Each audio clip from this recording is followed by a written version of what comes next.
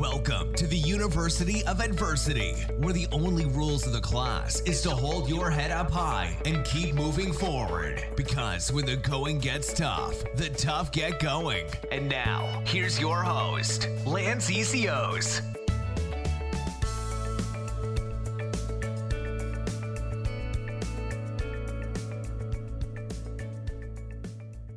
What's going on, everybody? Welcome back to the show. If you're new, welcome. If you're a regular listener, welcome back. I appreciate you. You know, I get to be pretty blessed to talk to some interesting people. Some more on the inspiring side, some on the knowledgeable side. There's all kinds of different conversations that happen here at U of A, right? Lots of different people dropping a lot of value.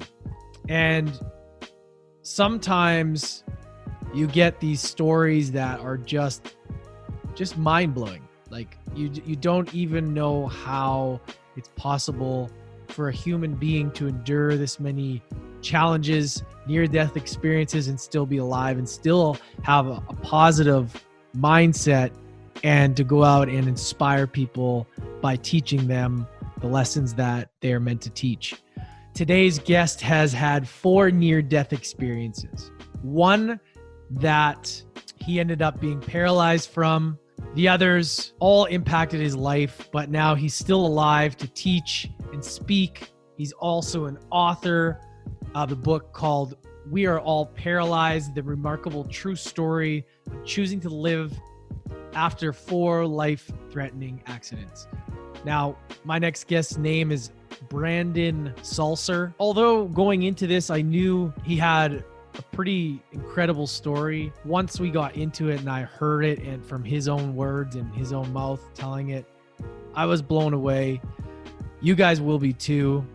You know, I really think his story needs to be heard everywhere.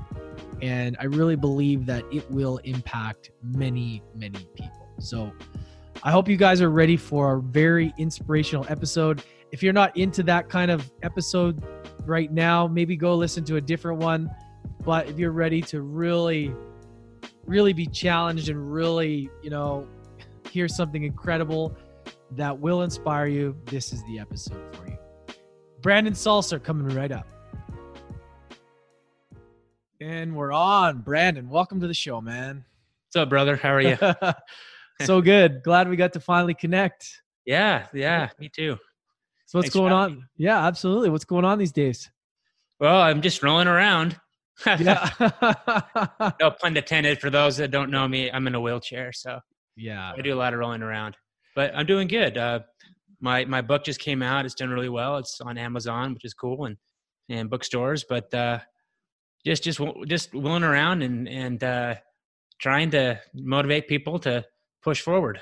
Yeah, it's pretty remarkable, and you're, yeah, it's close to home for me because one of my best friends was paralyzed in a car accident when we were 19. So, before we get into all that, I want to tap into that. And, cause I grew up with it and we understood, like, it was very challenging. There were so many challenges, and I want to get to present day in just a minute. But before we get into present day and we can talk about all that, I'd love to just give you a little bit of insight into the backstory first, so people get some context, and then we'll tie it in all together. Okay, context. Well, if you really want context, I've got to go all the way back to when I was 12, man. Yeah, let's do it. That's when my first major adversity hit me. I was involved in a major traumatic brain injury, a freak accident on a mountain bike, and it took me 5 long years to speak again. I used to stutter horribly. I don't know if you guys remember Porky the Pig, that cartoon.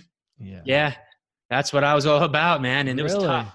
Yeah, it was tough. By the time I got my words out of my mouth, the conversation would have passed 3 or 4 minutes afterwards. So my processing was so slow, and it was so difficult for me because at that time I just had moved from Colorado to Utah. I was new, and I knew who I was on the inside, but I couldn't vocally talk and share, my personality and my opinion. And it was tough. And that one was really hard.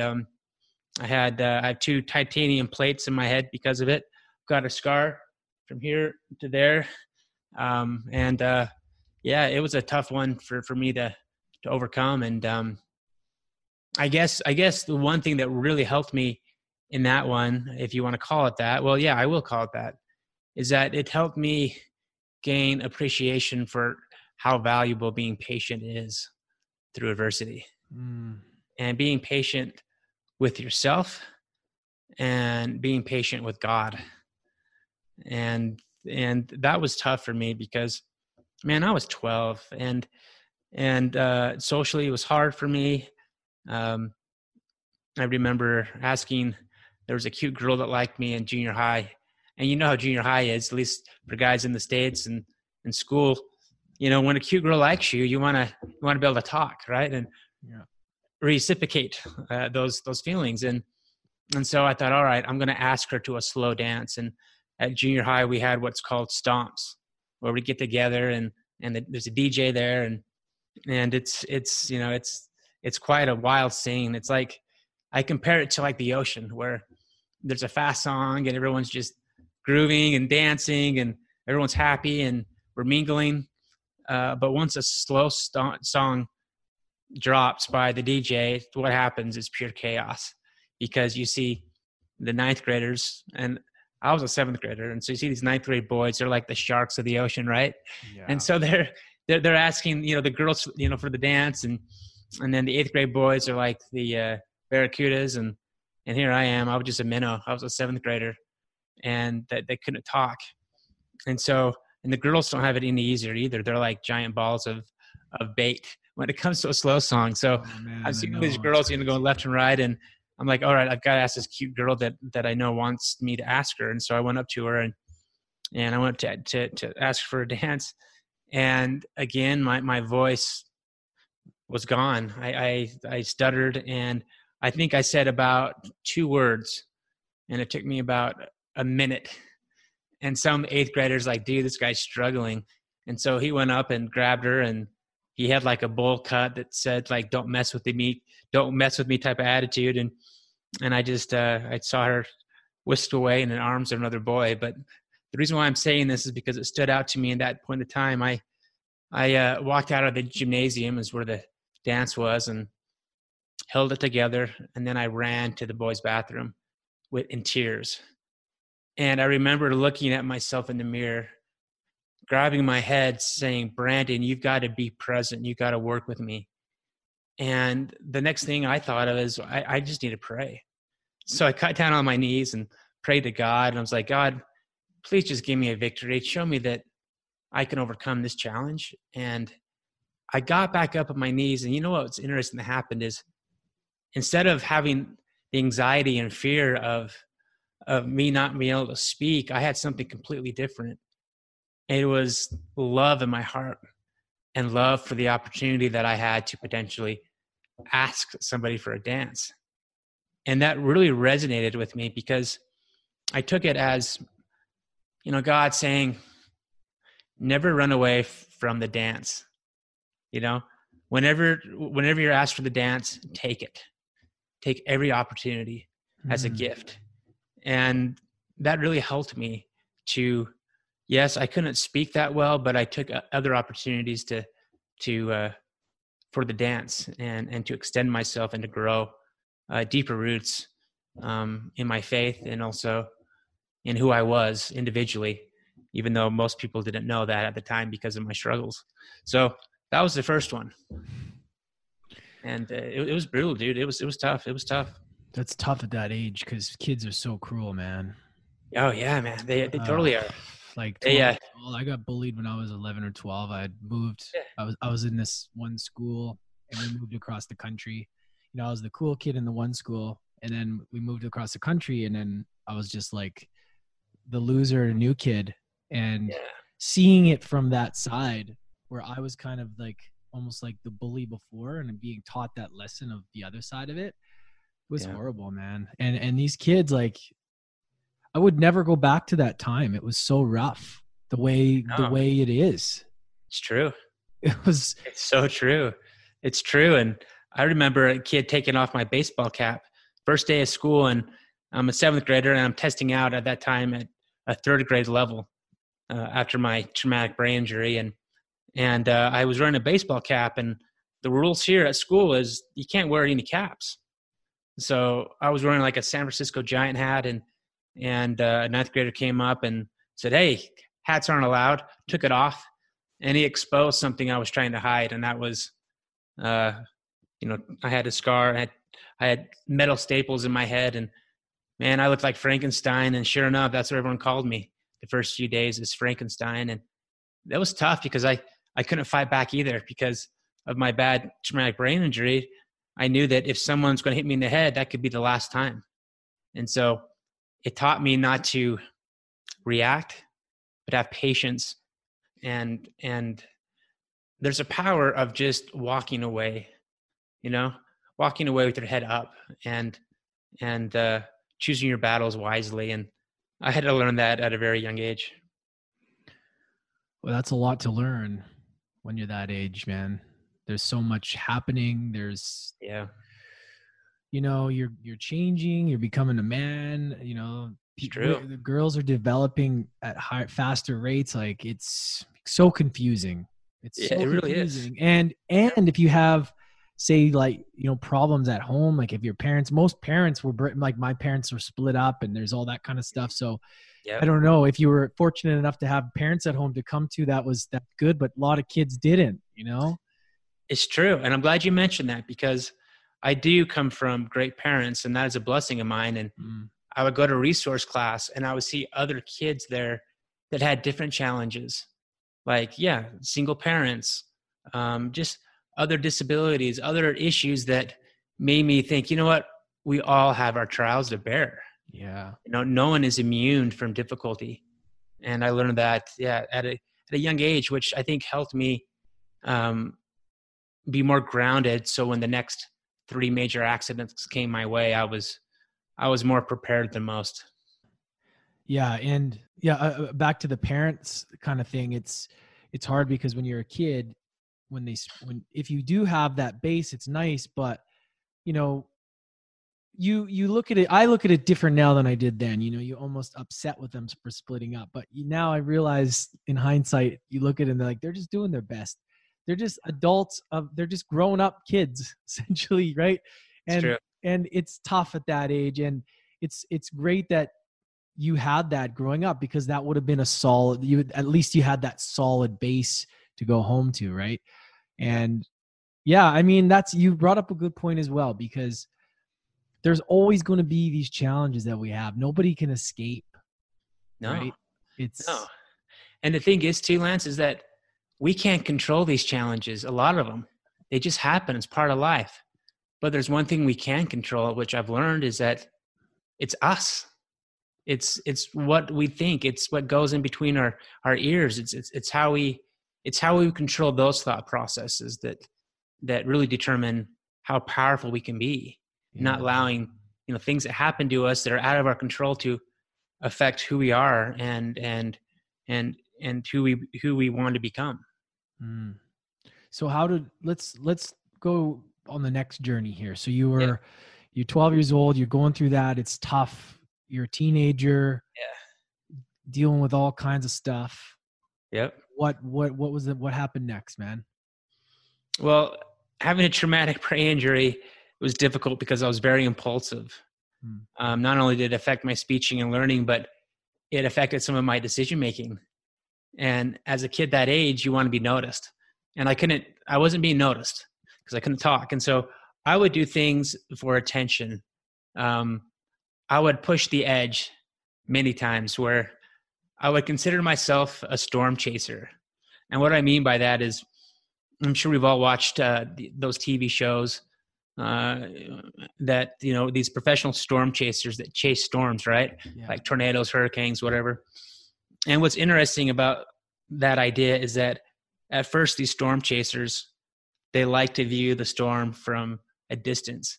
But after a while, it's not enough. Like, they want to get closer and closer. And the evolution of that, and I remember one guy, or there's been a few people that have died from chasing storms, but that was the route I was going. I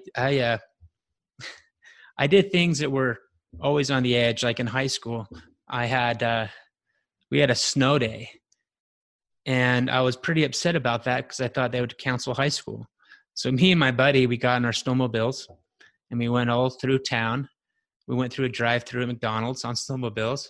We ran around the Bountiful High School and totally stopped class in its tracks. And then a couple of cop cars came, and one thing led to another, and it was a high-speed chase. And eventually we got caught, and I had a record, believe it or not. I had a lot of community service, and I found all the ways that you can serve your community with a smile. There's quite a few ways you can serve. And but I realized that as I was trying to look for attention and fit in, I was going down this path of being a storm chaser. And I knew that my outcome was not the outcome that I wanted. I had to change my life. I had to reassess who I was. I had to grow deeper roots, more meaningful roots. And for me, that was my faith and my belief in God, and really relying upon Him for help instead of my impulsive desires to do things that wouldn't help me in the long run. And so when I was 18, I just graduated high school, and I was really strong at that time. I was 6'2" when I'm standing, and I was benching well over 300 pounds and just a big guy. But what's interesting, Lance, is 3 months before I broke my neck, or about 4 months, I had a feeling inside of my soul that said, Brandon, you need to work out your neck. And in me, I'm thinking, this is nuts. Like, I'm always working out my pecs or my shoulders or my rock hard abs, guys are. But I couldn't leave the gym without working out my neck. And so I asked the instructor, I'm like, hey, is there anything in this gym that could work out my neck? And he's like, well, he looked at me kind of oddly. He's like, well, if you're into that sort of thing. And I said, yeah, I think so. And so it was like this medieval contraption where it was like a leather helmet with these weights dangling. You've probably seen that, right? Yeah. And so I did that for 4 months. And, after I broke my neck, which I can tell you about it, that's what saved my life, was listening to that small voice, that whispering that we all have access to, right? And I'm grateful that I listened to that. So if you want, I can tell you how it happened. Please. I'm just, right? Yeah, man. I'm just trying to process this right now. I'm like, and everybody listening out there, I'm like, whoa, like, dude, it's thinking about that intuition. First of all, hearing that you're being told by something inside of you to work your neck out, like that and we get those impulses all the time, right? Yeah. And how often do we listen to them? It's so true. And to be honest, and we can talk on that topic, after I got injured and everything, sometimes when life was hard, doing my rehab, I sometimes look back at that moment saying, man, maybe I shouldn't have listened, because it would have killed me, on bad days. But no, but in reality, I'm grateful. And I believe we all have, the light of Christ within us. We all have access to that inspiration, revelation, whatever you want to call it. So I was 18, and speaking was finally coming back, and I felt like I was myself again. And it felt like I was king of the mountain, and I was dating a great girl and getting along with her family. And so we decided to go to Lake Powell with her family, my family, a couple of my buddies and their family. We had like 50 people all together, and we went down to Lake Powell, which is, for those who don't know what Lake Powell is, it's probably the most beautiful reservoir in the States. It's all red rock, desert landscape, and it's just a huge reservoir. And so we went down on a houseboat, had a great time. On the second to last day, we went up a canyon called the Moki Canyon. And this canyon was known for its large sand hills. And my sister was sitting on my lap, and I pointed up at these large sand hills as we're getting closer on the boat. And I said, I'm going to climb that hill, and I'm going to run down and dive into the water. Oh, and we got there, and we're like, and I'm thinking to myself, I'm not going to do anything stupid or crazy because I don't want to get injured. And so what most people were doing is they would do what I thought. They would hike up and then run down and then dive into the water. Some were doing somersaults. Some had like snowboards that were skiing down it. Some had like a giant water slide. And so there was a lot happening. And so I went up there with my friends. There were 3 of us. And it was like 105 degrees. And when your toes are in that hot desert sand, you're just dying. So we had to hurry and run down. And as I'm running down, my momentum is catching me and getting closer and closer. And I'm seeing my friends right side by side with me. And they went to go dive head first. And I was about ready to do the same thing. But something happened. My legs got tangled up somehow in the sand. And I tripped.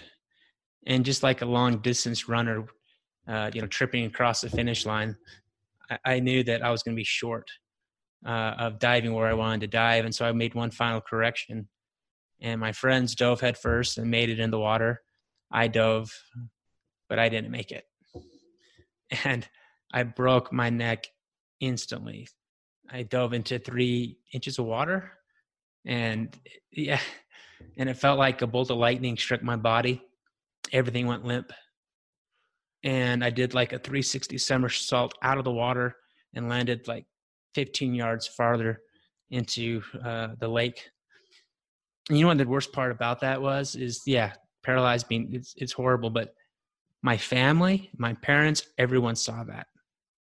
And so here I am in the water sinking, and I can hear my mom screaming for me. Oh, and he's dying. And I'm thinking to myself, this is the worst thing anyone could hear before their death, is having their family scream and cry for you. And it was brutal. What goes through your mind when that happens? I'm thinking, oh, this is a dream. This is a nightmare. And then I just start shaking my head, like, wake me up out of this dream. And my family saw me. And they said, oh, he's alive. Someone grab him. And my buddy got in the water, flipped me over. But, I mean, within seconds, Lance, I lost things that I thought were I lost things that I took for granted. Being able to move my fingers, being able to walk, being able to get dressed on my own. There's so many things I took for granted, and I lost them within seconds. And I didn't realize there were privileges until I lost them, and it was a tough lesson. And so here I am. I'm laying in the water, and it's the weirdest feeling to have, being trapped into your body. I mean, bodies are our temples, right? Bodies bring us happiness, and it gives us, abilities to do things. But when you're trapped in your body, it's like you're in a prison you can't get out of. And here I have this big, strong body, and I'm looking at my body in the water. And it's like, I can't feel anything. I can't move it. I can't even swat the flies off my head at the time. And it was just a foreign experience. And so everyone was praying for me, and there's these 2 doctors that saw everything, and they happened to be from Colorado. They were ER doctors. And they asked, hey, does anyone have a Sharpie? And I think one of my friends, or I think we had one in the houseboat or whatever, grabbed it. And he's like, all right, what we're going to do, Brandon, is we're going to leave you in the water because we don't want your neck to get, any more injured than it already is. But we're going to pinch your body, and we're going to start at your toes. And you tell us if you can feel that. If you can't, then we'll do a black mark, and we're going to diagnose just how bad you're injured. I'm like, oh, great. So I've got the whole world watching me. It felt like, my girlfriend, she's crying. My mom and dad, my brother, everyone's bawling. And so the first pinch was they pinched my toes. And like, Brandon, can you feel that? And everyone's eyes were glued at my eyes, waiting for the only answer that could make everything okay. And that would be a yes. And I so desperately wanted to say yes, just to relieve their suffering. And I said no. So they drew a line. And then I'm thinking, wow, there goes my ability to go mountain biking, running, jogging, playing ball, be able to wiggle my toes, be able to move my feet. I mean, just little things. There goes that. And I'm just thinking internally, I'm looking up at this blue sky, and I'm just crying out to my Heavenly Father. I'm like, please save me something, save me something. And the next one was my waist. Can you feel that? No. And I'm thinking, okay, there goes maybe kids down the road, maybe a wife, my dignity. And it was like a ladder of doom with these black marks going up my body. And the next one was my stomach. Can you feel that? No. There goes my abs. There goes my ability to breathe. There goes me able to sit up on my own. And it went all the way up to my shoulders. And like, Brandon, can you feel that? And I said, no. And I remember saying out loud, looking up at the sky, I said, dear God, I've lost it all. And I just wept. And I was there for about an hour until Life Flight picked me up. And it was so hot in that canyon that I couldn't take my mom with me. It was just me, a nurse, and the pilot. And so I'm looking out the window on a stretcher, and I'm basically saying goodbye to a life that I thought I once had. The life that I was hoping for was taken from me all within 2 seconds. And it was like I was saying goodbye to my old self. And I went to a small airport outside of Lake Powell. It was up at Hanksville. I waited there, and a little corporate jet picked me up to fly me to Salt Lake City Airport, International Airport, where I'd be operated on at a hospital up there. And we're just leaving, and we took off, and about 10 minutes into the flight, I'm in a really bad place. A lot of darkness in my soul, and I'm just mad. I'm just sad, and I'm thinking to myself, and I'm praying. I'm just like, God, I don't think life can get much worse than this. And it's amazing what happened afterwards. And this is no joke. Right when I thought that, a bolt of lightning struck the airplane. I guess we were flying into a thunderstorm. Scared me, scared the nurse working on me. The pilot, turned his head around and said, oh, it happens. We're okay. But I thought, well, maybe that's his way of saying, Brandon, I got you. Don't worry about it. It can be worse. I got your back. And to me, it was like it was a sign. But yeah, man, I had surgery and it was hard. I went, when they rushed me into surgery, the only answer that I was, my last grasp of hope was talking to the surgeon. And I said, hey, you're going to fix this, right? And he looked at me and he said, Brandon, I'm sorry, but there's no fixing this. And he's literally putting me asleep as I'm crying, thinking, well, there's no fixing this. I don't want to wake up.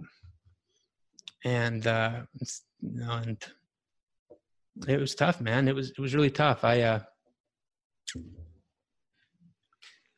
first few nights were really scary. I remember one night in particular where I was literally on life support for breathing, eating, everything. And there was all these medical devices hooked up to me and beeping, and it was just scary. And I'm all alone. And I knew that I had to make a choice right then and there that I would always look back to, for eternity, saying that's where I made the choice to choose to live. And what I mean by that is, so I'm all alone, and I wanted God to know that I wasn't going to give up, and more importantly, that I wasn't going to give up. And so I couldn't even sing because I couldn't breathe, and so I mouthed the words of a church hymn that I love. It's "Come Thou Fount of Every Blessing," and it talks about a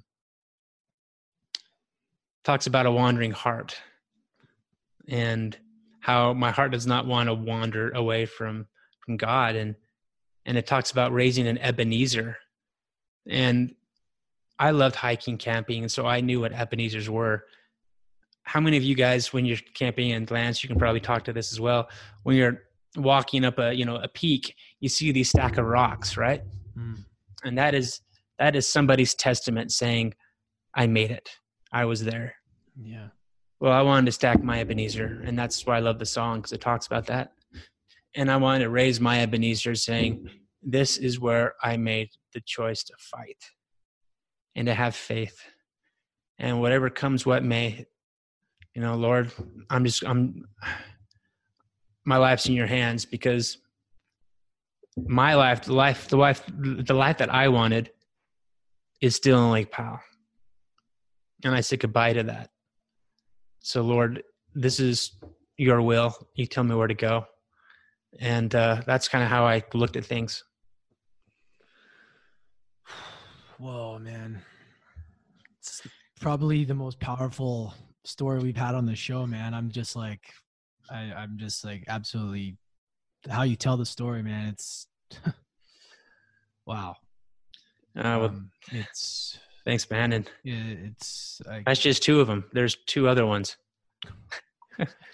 Oh man, I don't even know how to unpack that, because that just the detail and I literally felt, and all you guys listening out there, I know everyone's thinking the same. We literally felt like we were there with you, like the way you tell that story. And the thought of that happening so fast and instantly, and things feeling like they've been taken away, and not knowing how to process that, and just it happening so fast. I don't know how you, like, it's really hard to put perspective into that when it actually happens, like, because it's one thing to think about it, but it's another thing to be in those shoes. And it's every day is a fight. I have to choose to live. Okay, so obviously that's a terrible thing, very hard to accept. Yeah. But how long did it take you before you were like, okay, I accept this and I have to move on? Or were you going back over and over, like, right. Because for me, if that would have happened at that age, I would have thought it over and over and not accepted that it happened. And I would have just tried to, like, convince myself over and over, I want this back, I want it back, and I wouldn't have accepted it.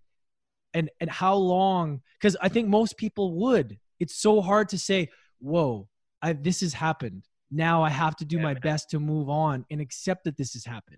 How long did that take before you had that? I mean. Yeah, no, that's a great question. I'm just thinking. It probably took me at least 2 to 3 years, truthfully. Yeah. Where, because I kept on going back. I kept on looking back. Yeah. I just wanted that back. And the problem that I found, it was a couple of them. One is, and this is often the case with many people who are paralyzed. They fight and claw and just fight as hard as they can to reclaim that freedom back. And for me, it was every day going to rehab, every day kicking my butt, crying and just trying to wake up a body that refuses to wake up. And about the second year into it, something hit me. Here I was in this gym, which phenomenal gym, by the way. I'm not saying anything bad about working out, but here we were, and I had to stop, and I looked at everybody in that gym, and there was about 20 or more of stories like me that were there. There were guys that were injured a lot longer than I was, just recently, boys, girls, men, female, just the whole, everyone in life that were paralyzed. They would go to these gyms, and they would show up each day thinking to themselves, today would be the day that the lights would come back on, that I'm going to walk again. But something really spoke to me one day. And I'm all about being independent.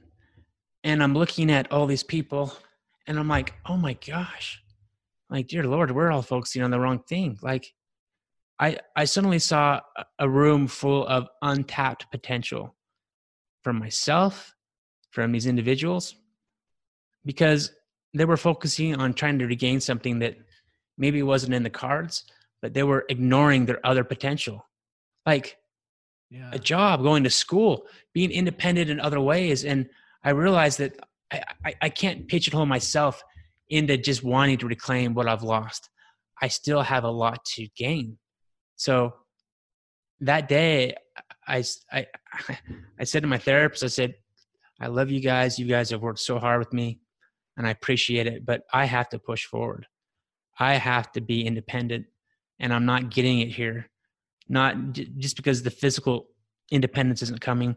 I can still be independent, with an education, with a job. I have to move forward. I can't be stuck in time. And they said, they understood, and off I went. And so that was one moment where I made the decision. Another one is when I was fishing in Alaska, out of all places, where I was, my vocabulary at the time was very, very negative. I would always tell my dad, my parents, I can't catch a girlfriend. I can't get dressed. I can't drive. There was a lot of can'ts in my vocabulary. My dad's like, hey man, let's take you up to Ketchikan, Alaska and see if you can catch a king salmon. I'm like, Dad, what makes you think I'm going to even catch a king salmon? I can't even catch a break. And anyway, the long story on that is, on the second to last day, we fished hard every day. None of us caught a salmon out of the 5 people that were with me. And, the captain's reeling in the lines. And I'm like, see, Dad, nothing works out. It's just something I can't catch. And the captain saw that. And he's like, Brandon, as long as you're on this boat, we're putting your 5 fishing rods back in. I'm like, all right. And so 15 minutes afterwards, my rod starts bouncing up and down, and the captain said, this is a king on your line. I'm like, great. And so he grabs me the rod, and for those of you, I'm a quadriplegic, and so I can't move my fingers, and so my grip is very limited.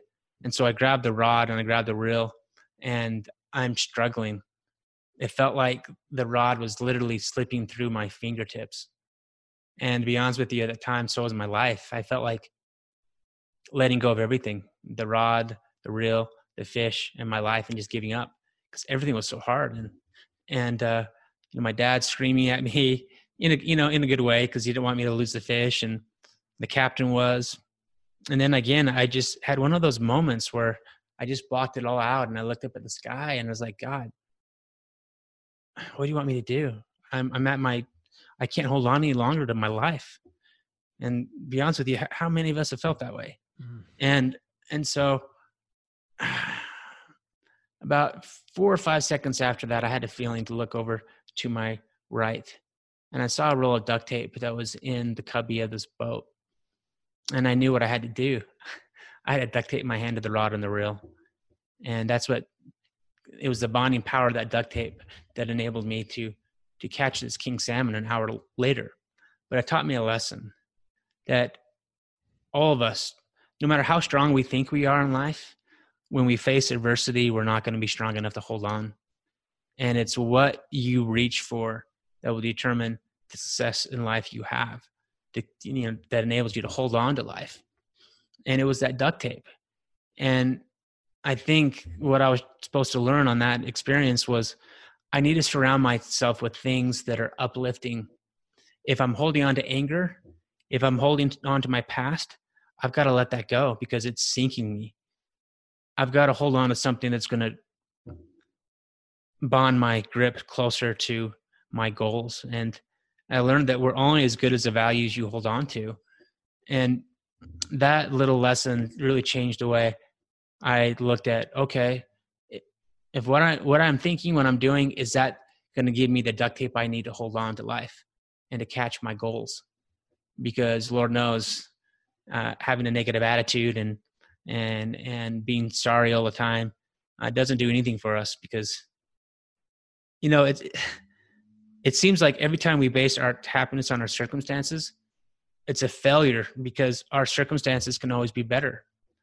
And we shouldn't base our happiness ever on our circumstances. Base it upon who you are and what you hold on to. And that was the lesson there. And so that's what kind of changed things. And then, you know, I went to school. I got my master's degree out of all places. I mean, out of all things, especially having a traumatic brain injury, which is a miracle, and became a counselor. And before I had my job, I went four-wheeling, and that's when I froze to death. And that was horrible. How did you develop such amazing self-awareness, though? This is, I mean, because you're telling me these things, and do you think that that has to do with being connected to God? And because you're very aware, like just saying what you were saying about how you're learning a lesson from this fishing situation. Yeah. Most people wouldn't learn a lesson there, right? Sure. How did you develop that self-awareness, man? Because that is so key to everybody realizing where they're at to even be able to make a change and move forward. Right? Yeah, you're right. You're exactly right. I think it just came from trial and error with me. People are always wondering, where is God in their lives? And for me, I just had to stop and look for it. And you'll be amazed to see these little lessons. You're like, you know what? That was an answer. That was, I mean, that duct tape was always there for me. And it's like for us, we have these people that help us. They're always there for us. They were put in your path, not just by circumstance, but by God, I believe. And so, you know, it's having these experiences. And of course, for me, it's the scriptures too. It's like, you know, one of my favorites is in 2 Timothy, and it talks about, for God hath not given us the spirit of fear, but of power and of love and of a sound mind. And it's like, all right, I'm going to keep the fear out and just embrace, you know, love and try to have a sound mind, because dude, if I didn't, my life would have ended a long, long time ago. Yeah. And I think being able to, because even trying to figure out what the scriptures mean some of the times is kind of where you develop that. It's true. Because, you know, you read some of them and it's like, whoa, what does that even mean? So to be able to sort of unpack a scripture would allow you to be able to unpack a life situation better as well. I would think. That's just coming to me now. I'm thinking, okay, that makes total sense. Of course. Yeah. Of course. Yeah. Of course. Like, even when I'm struggling, you know, I'm thinking of that, you know, that scripture where it says, I can do all things, you know, through Christ, which strengthens me. I mean, just these little postcards that I hang on to of quotes. Yeah. Our thoughts, Lance, they have creative powers. Like, we are what we think. And if I don't have those things in my mind, if I don't put them in there, the thing that's going to be in my mind is my life is hard. I want to give up. I'm sick of it. And that's just, you know, that's not going to get me anywhere. No. Wow. So that we're only on 2. Yeah, dude. Or we're on the third. I've gone on the third one. and this is powerful stuff, man. This is like, you're telling me that, bro. I almost had a tear in my eye. I was trying to hold back because like, I was just like totally, you're the way you tell the story, man. I'm blown away right now. So that's kind of you. Thank you. Please continue, because this is okay. Amazing. So, I just got my master's degree from the same university. It was University of Utah, the same university that said, no, dude, you don't have good enough grades to make it. And because, you know, I show up there and I'm like, hey, I want to go to school here. I'm like, great. So where's your ACTs? And the tests you have to take to, you know, get into college. And I'm like, what are ACTs? I didn't take it. And I would just, you know, with my head accident, college wasn't in the plan for me because I just didn't have the mental capacity. And She goes, well, you haven't taken your ACTs? I said, no, I haven't. What do I need to do? She goes, oh, dear, I'm sorry, but you can't go to any college here, the major ones here in Utah. I'm like, what? And I go, okay, what do I have to do? And she's like, you got to retake a lot of your schooling through these junior colleges, a lot of your high school credits and stuff. I'm like, all right. So that's the route I went, and then I eventually got accepted to that. And there's a lot of lessons I learned through that. But on this accident, as part of my graduation gift, I had a side-by-side ATV that I put hand controls on, and I love the mountains. Nothing makes me feel closer to God than being in His playground, and for me, I needed to go in the mountains just to kind of access where my life is heading. And so I got hand controls. I made it street legal, and I had this 5-harness strap that enabled me to have the upper body mobility to drive. And so my parents put me in, and I said, all right, guys, I'll be back in 2 hours. And I said, great. And so I went up to the mountains, and I lived just right below these beautiful, it's called the Wasatch Front. And some peaks are as high as 10,000 feet. And it is beautiful. And so I went up there and just was enjoying life. And I got back there a little too far, and there was a fork in the road. Do you remember that quote by, oh God, it's that quote that says, when there's a fork in the road, take it. Who's that by? Anyway, it's a famous quote. And there's a fork in the road, and I looked at it, and I'm like, okay, if I go on the right one, that'll take me home. If I go the left way, I have no idea where to go, so I'm going to take it. So I took it, and it was a horrible death trap. I went down there, and I went down about 200 yards, and suddenly the trail stopped, and it turned into an ATV trail. To make matters worse, on the end of the trail where it stops, there was a 400-foot cliff right on the edge. And so I'm thinking, oh my gosh, how am I going to turn around? And so I just barely had enough room to turn around. I used all the strength I could muster with being a quadriplegic to turn that thing around, and it was a steep road. And so I knew to get back up the hill, I had to press on the gas. And on the hill, there was just a strand of aspen trees that were just right above where the cliff was on the side. And so, so I went up the hill, and I'm going up there, and I'm about halfway up, and suddenly the 2 front wheels of my ATV pops up in the air, and it throws me back into my seat where I let go of my hand control that's in charge of the brake and the gas. And suddenly I start rolling backwards, and I tried to slam on the brake and the gas, and by then it was too late. The momentum was taking me, and I flipped on my side, and I'm upside down, hanging upside down, and I'm getting ready to go over this cliff. And I'm just thinking, okay, so I'm going to die. And suddenly I slide off the road, and then I stop, and I hear 2 or 3 loud cracking noises. And I realize is that my ATV went into those strand of aspen trees that kept me from not going over to the cliff. And so I screamed out in excitement, like, thank you, I'm alive. And I was so happy because of it, because I knew that was for sure death. And so I look around, and I had a lanyard around my neck where I had my phone.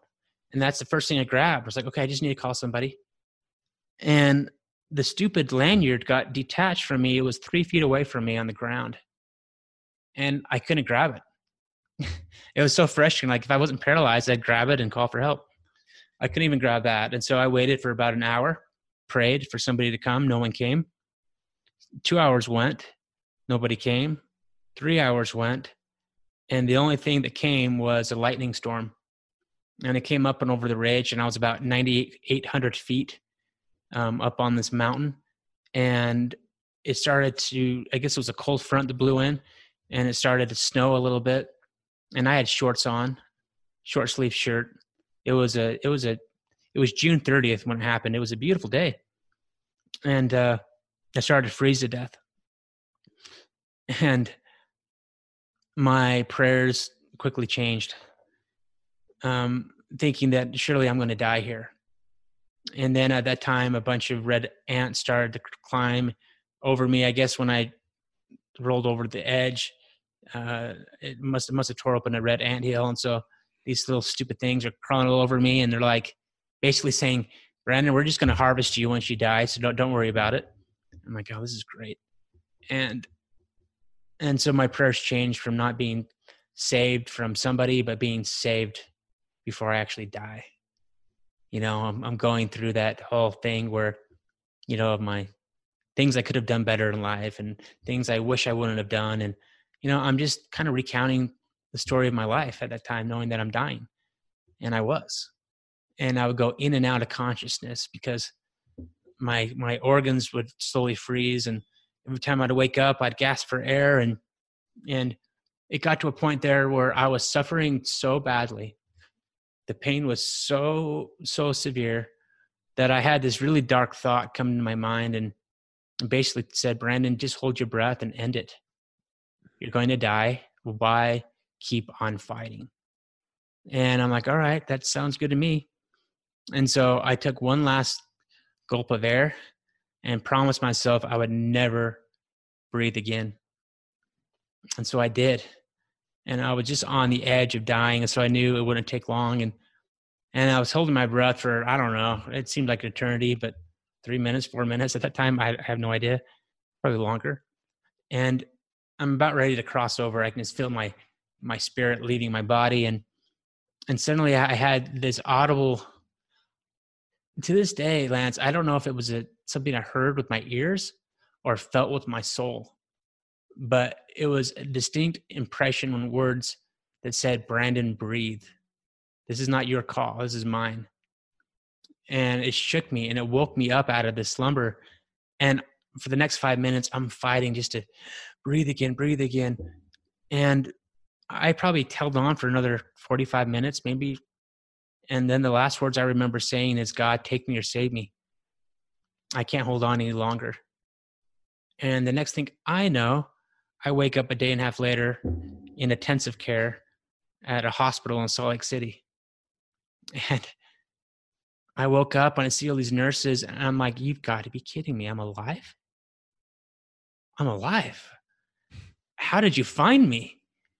And the whole story of how they found me, my parents, out of all things, they were going to a funeral, and they knew I wasn't back, and my parents were about ready to leave the house. And then my mom felt, moms and their intuition, right? They really know when their kids are in a bad spot. And I'm thankful that she did. And maybe that was part of my prayer. You know, I was praying for someone to save me, and maybe my mom needed to feel that. And so she called the search and rescue department. There was, I don't know, probably 200 people altogether looking for me up and down the Wasatch Front. And they themselves were getting hypothermia. And they were about ready to cancel off the whole thing. And this one guy is way back in there, and he had a feeling that he should go down this other road. And he did. And that's when he found me. When he found me, my heart wasn't beating. He said that I was 73 degrees, which is insane. I mean, we've all had fevers that are 104. And I mean, that's not too far away from our average temperature, which is like 98 degrees. And so that's how cold I was. And he thought I'm dead. And so he took off my clothes and said, yeah, we found him, but it's too late. But he just had a distinct impression, and I'm grateful for it, to pray for me. And he did. And there was a guy that flies jets for Hill. We have a Hill Air Force Base here. He was one of them that was there. And he said what they witnessed after that was a miracle, because they said after we got done praying for you, your heart started to come back again. And it just started to slowly beat. But it was so weak, we knew that we couldn't even pick you up or put you on our ATV to take you out of there because of the bumpy road would have killed you. And so they tried to get a life flight helicopter in there.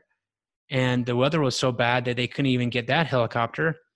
So they asked an old Vietnam War helicopter pilot that worked for the Highway Patrol here in Utah. And he was able to land his helicopter. And that's how they rescued me. And so the moral of the story that I learned was, when there's a fork in the road, don't take it. That's like the worst thing you could do. For me, I've learned that, especially when you're struggling through darkness, and you're looking for a path, take the path that leads you home.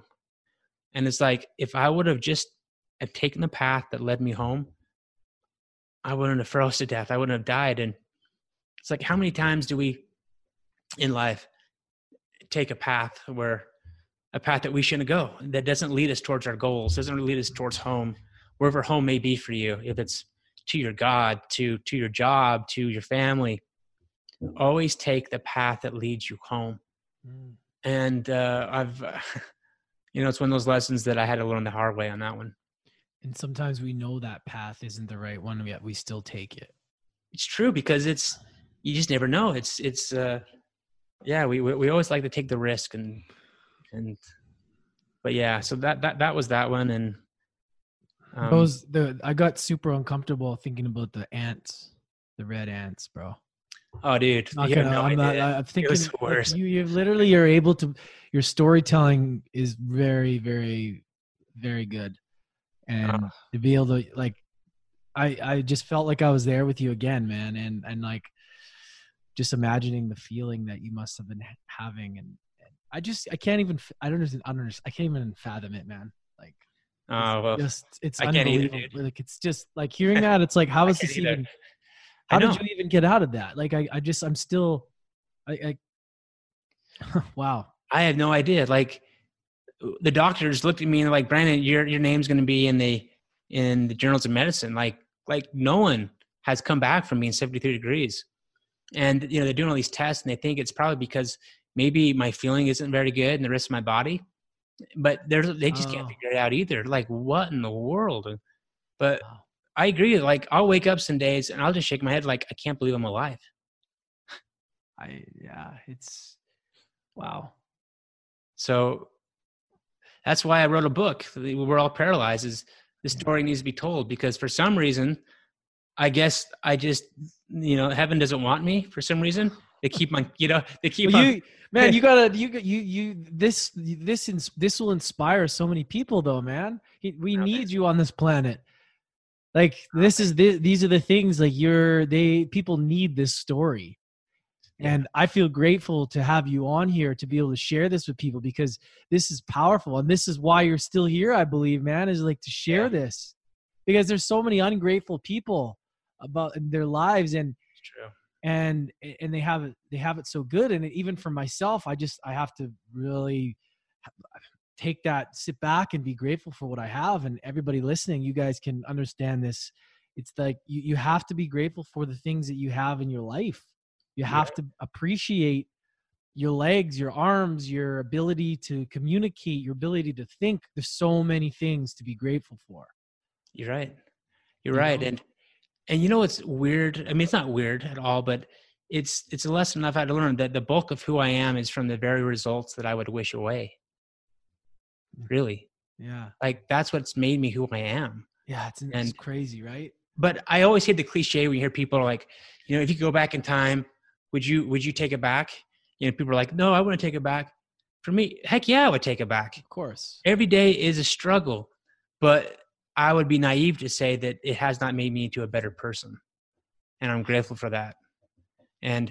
But here's another, it's still our choice. It's we can either be bitter or better. And it's like, we have the free agency to decide in every situation we're in. Yeah, we can't always control it, but we can control how we choose to react to it. And I've had to do that, because if not, I'm a nutcase. If not, because everything's tough. So you survived that. Yeah. And you're getting through. You're learning this stuff. You're blowing people's minds all over the place. Walk us through the next bit of your journey, man, because this is just. All right. So I was working for 5 years as a counselor at Intermountain Medical Center. It's a major neuro rehab. And I was counseling, serving as a peer mentor for those individuals going through a life-changing either diagnosis or an accident such as mine. And so it was a place where I could go where my weakness could be a great strength for others. And, it's interesting because it's like, the person that you might avert your eyes away from on the street might just be your biggest ally the next day. And that's who I was, because, people, when they see me in a wheelchair, they don't often know how to react sometimes. And so they'll avert their eyes away. But the very next day, it could be them that breaks their neck. And I will become their biggest ally, and they have no idea. And so here I was working at a place like this after someone had just become paralyzed. And once I rolled into their room, they felt instantly understood. And instead of having a doctor or a nurse or a counselor telling them how they feel, I roll in there and was like, dude, I know how you feel. I've been there. And so they felt instantly understood. And so it was a good place for me, and I enjoyed it, and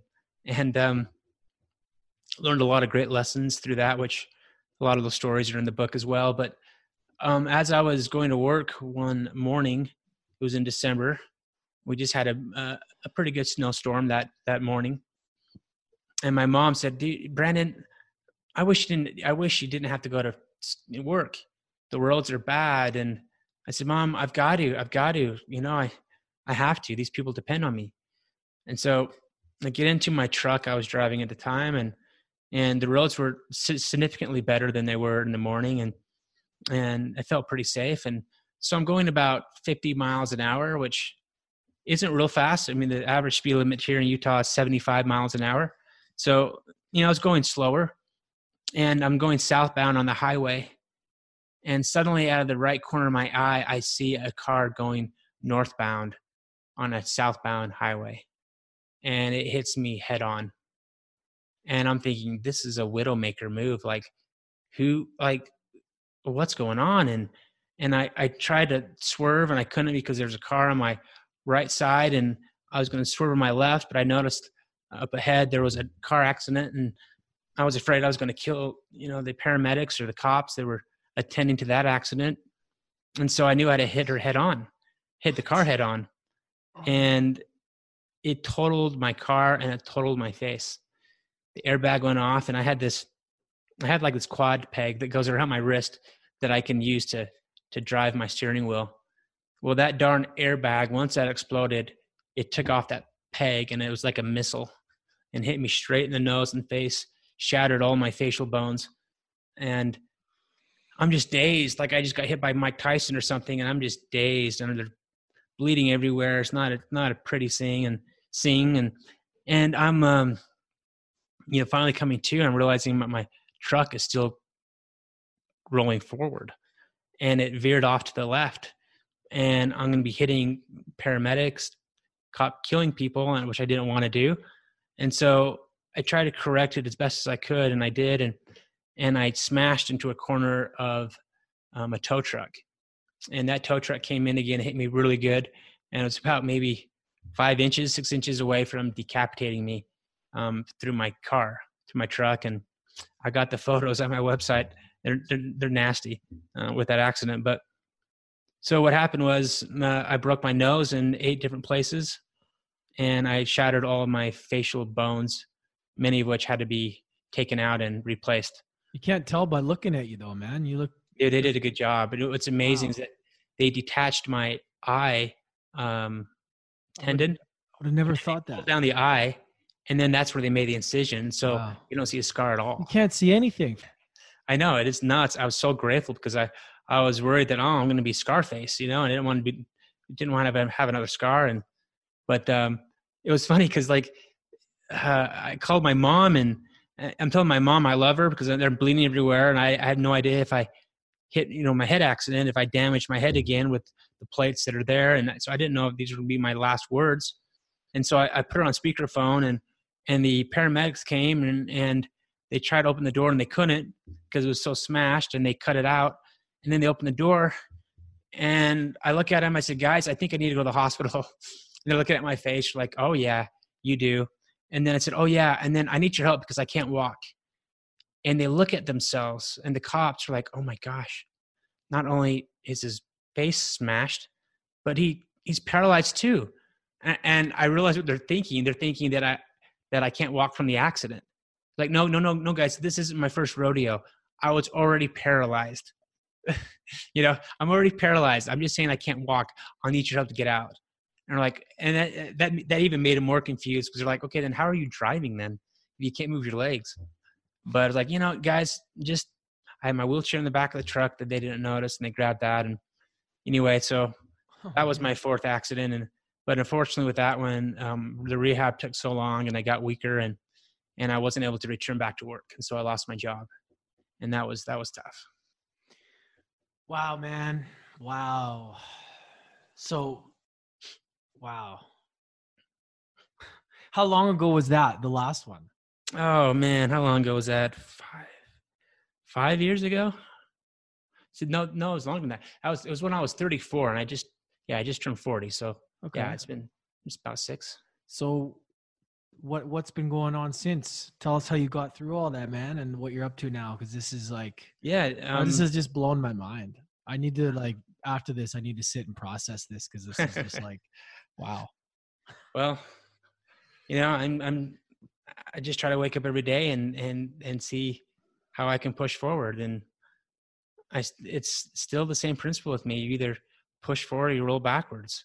That's the only two directions I can go. And so I choose to push forward. And so I wrote a book, and I'm thankful that it's done well and people have enjoyed it.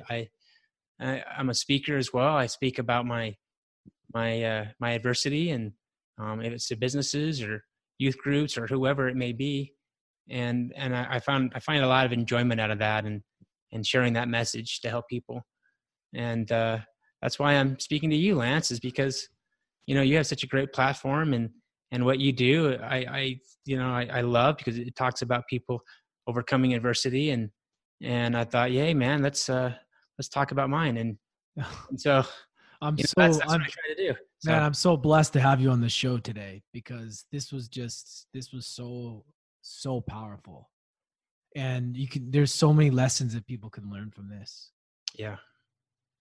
I was going to say, you must be a speaker, because you have to tell that story. You need to be on all the big podcasts, man. That story needs to be heard everywhere.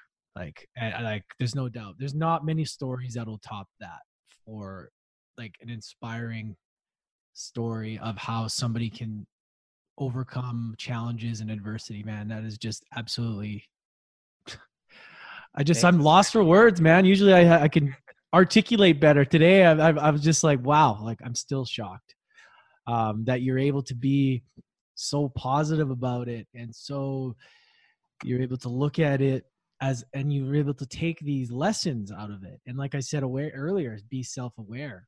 And that's the whole key to everything, is if you take things as a lesson, and you're not the victim.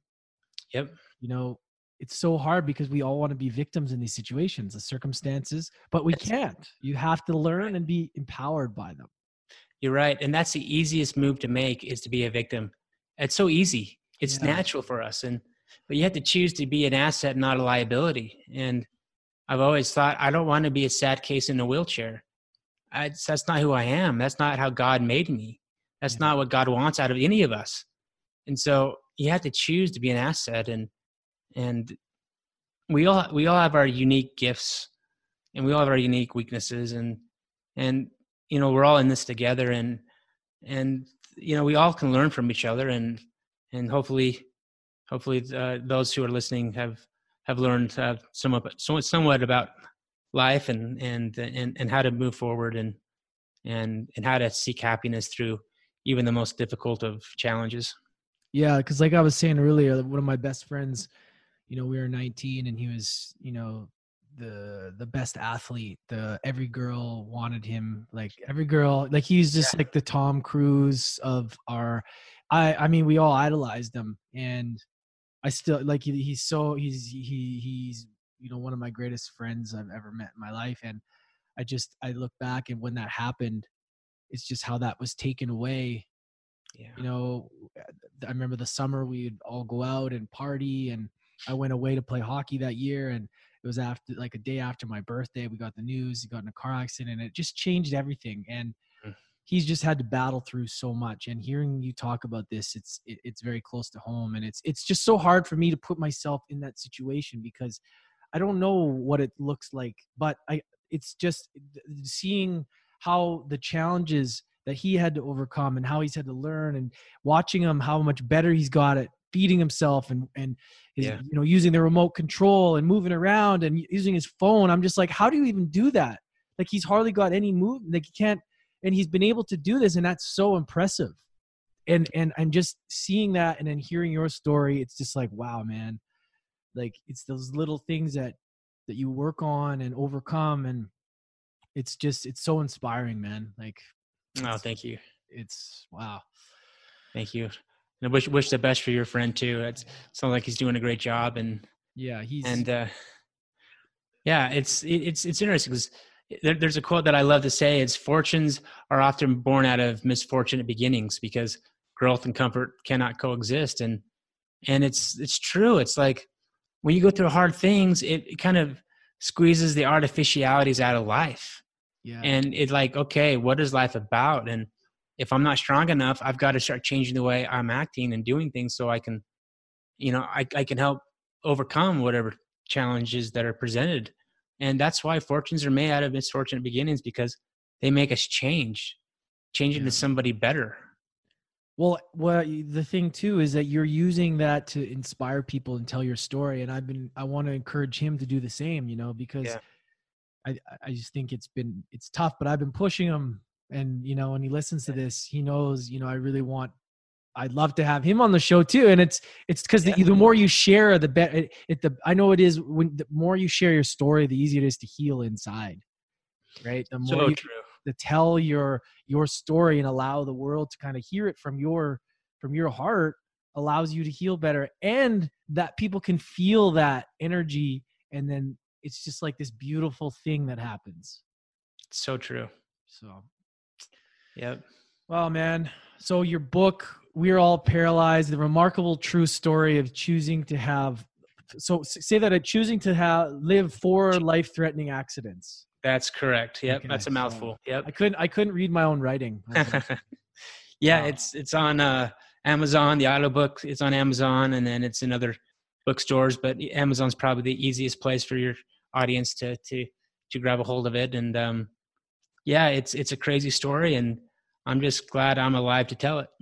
Well, we're going to make sure to have that in the show notes so people can get it and click on it. And where else can we find you, man? Yeah. Feel free to follow me on Facebook, Brandon Sulzer. Follow me on Instagram, same name. My website is brandonsulzer.com.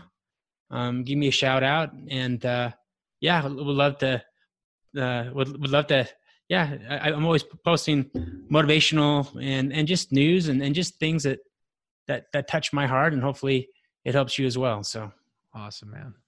Well, again, thank you. It's been an absolute pleasure. I don't want to take up too much more of your time. It's time flies when you're getting into a good story, inspiring story like that. So yeah, bro, thanks so much. And I'm excited to see you continue to inspire, and make sure you get on as many shows and share that, man, because that is super powerful. Thanks, brother. Appreciate it. All right. Brandon Sulzer, everybody. Thanks, everybody. Man, so crazy, that story. Such an awesome guy. He tells it so well. And I was getting pretty emotional listening to that. So I'm sure you guys did as well. If you guys got value from that, take a screenshot, tag us both on social media, hit him up and tell him you heard his story, because he would love that. And these stories, I believe this particular story needs to be heard everywhere. He needs to get on podcasts. This story needs to be pushed, because it's incredibly inspiring, and I really, really enjoyed talking to Brandon. So go get his book too. It's amazing. He's just an inspiring guy. I can't say enough good things about him. So anyways, guys, as always, if you can, please subscribe, leave us a review. Let us know what you thought, all that good stuff. Share it with a friend, text a friend. Let's blow this thing up. As always, I appreciate all of you so much. Have an amazing day, guys. We'll catch you next time.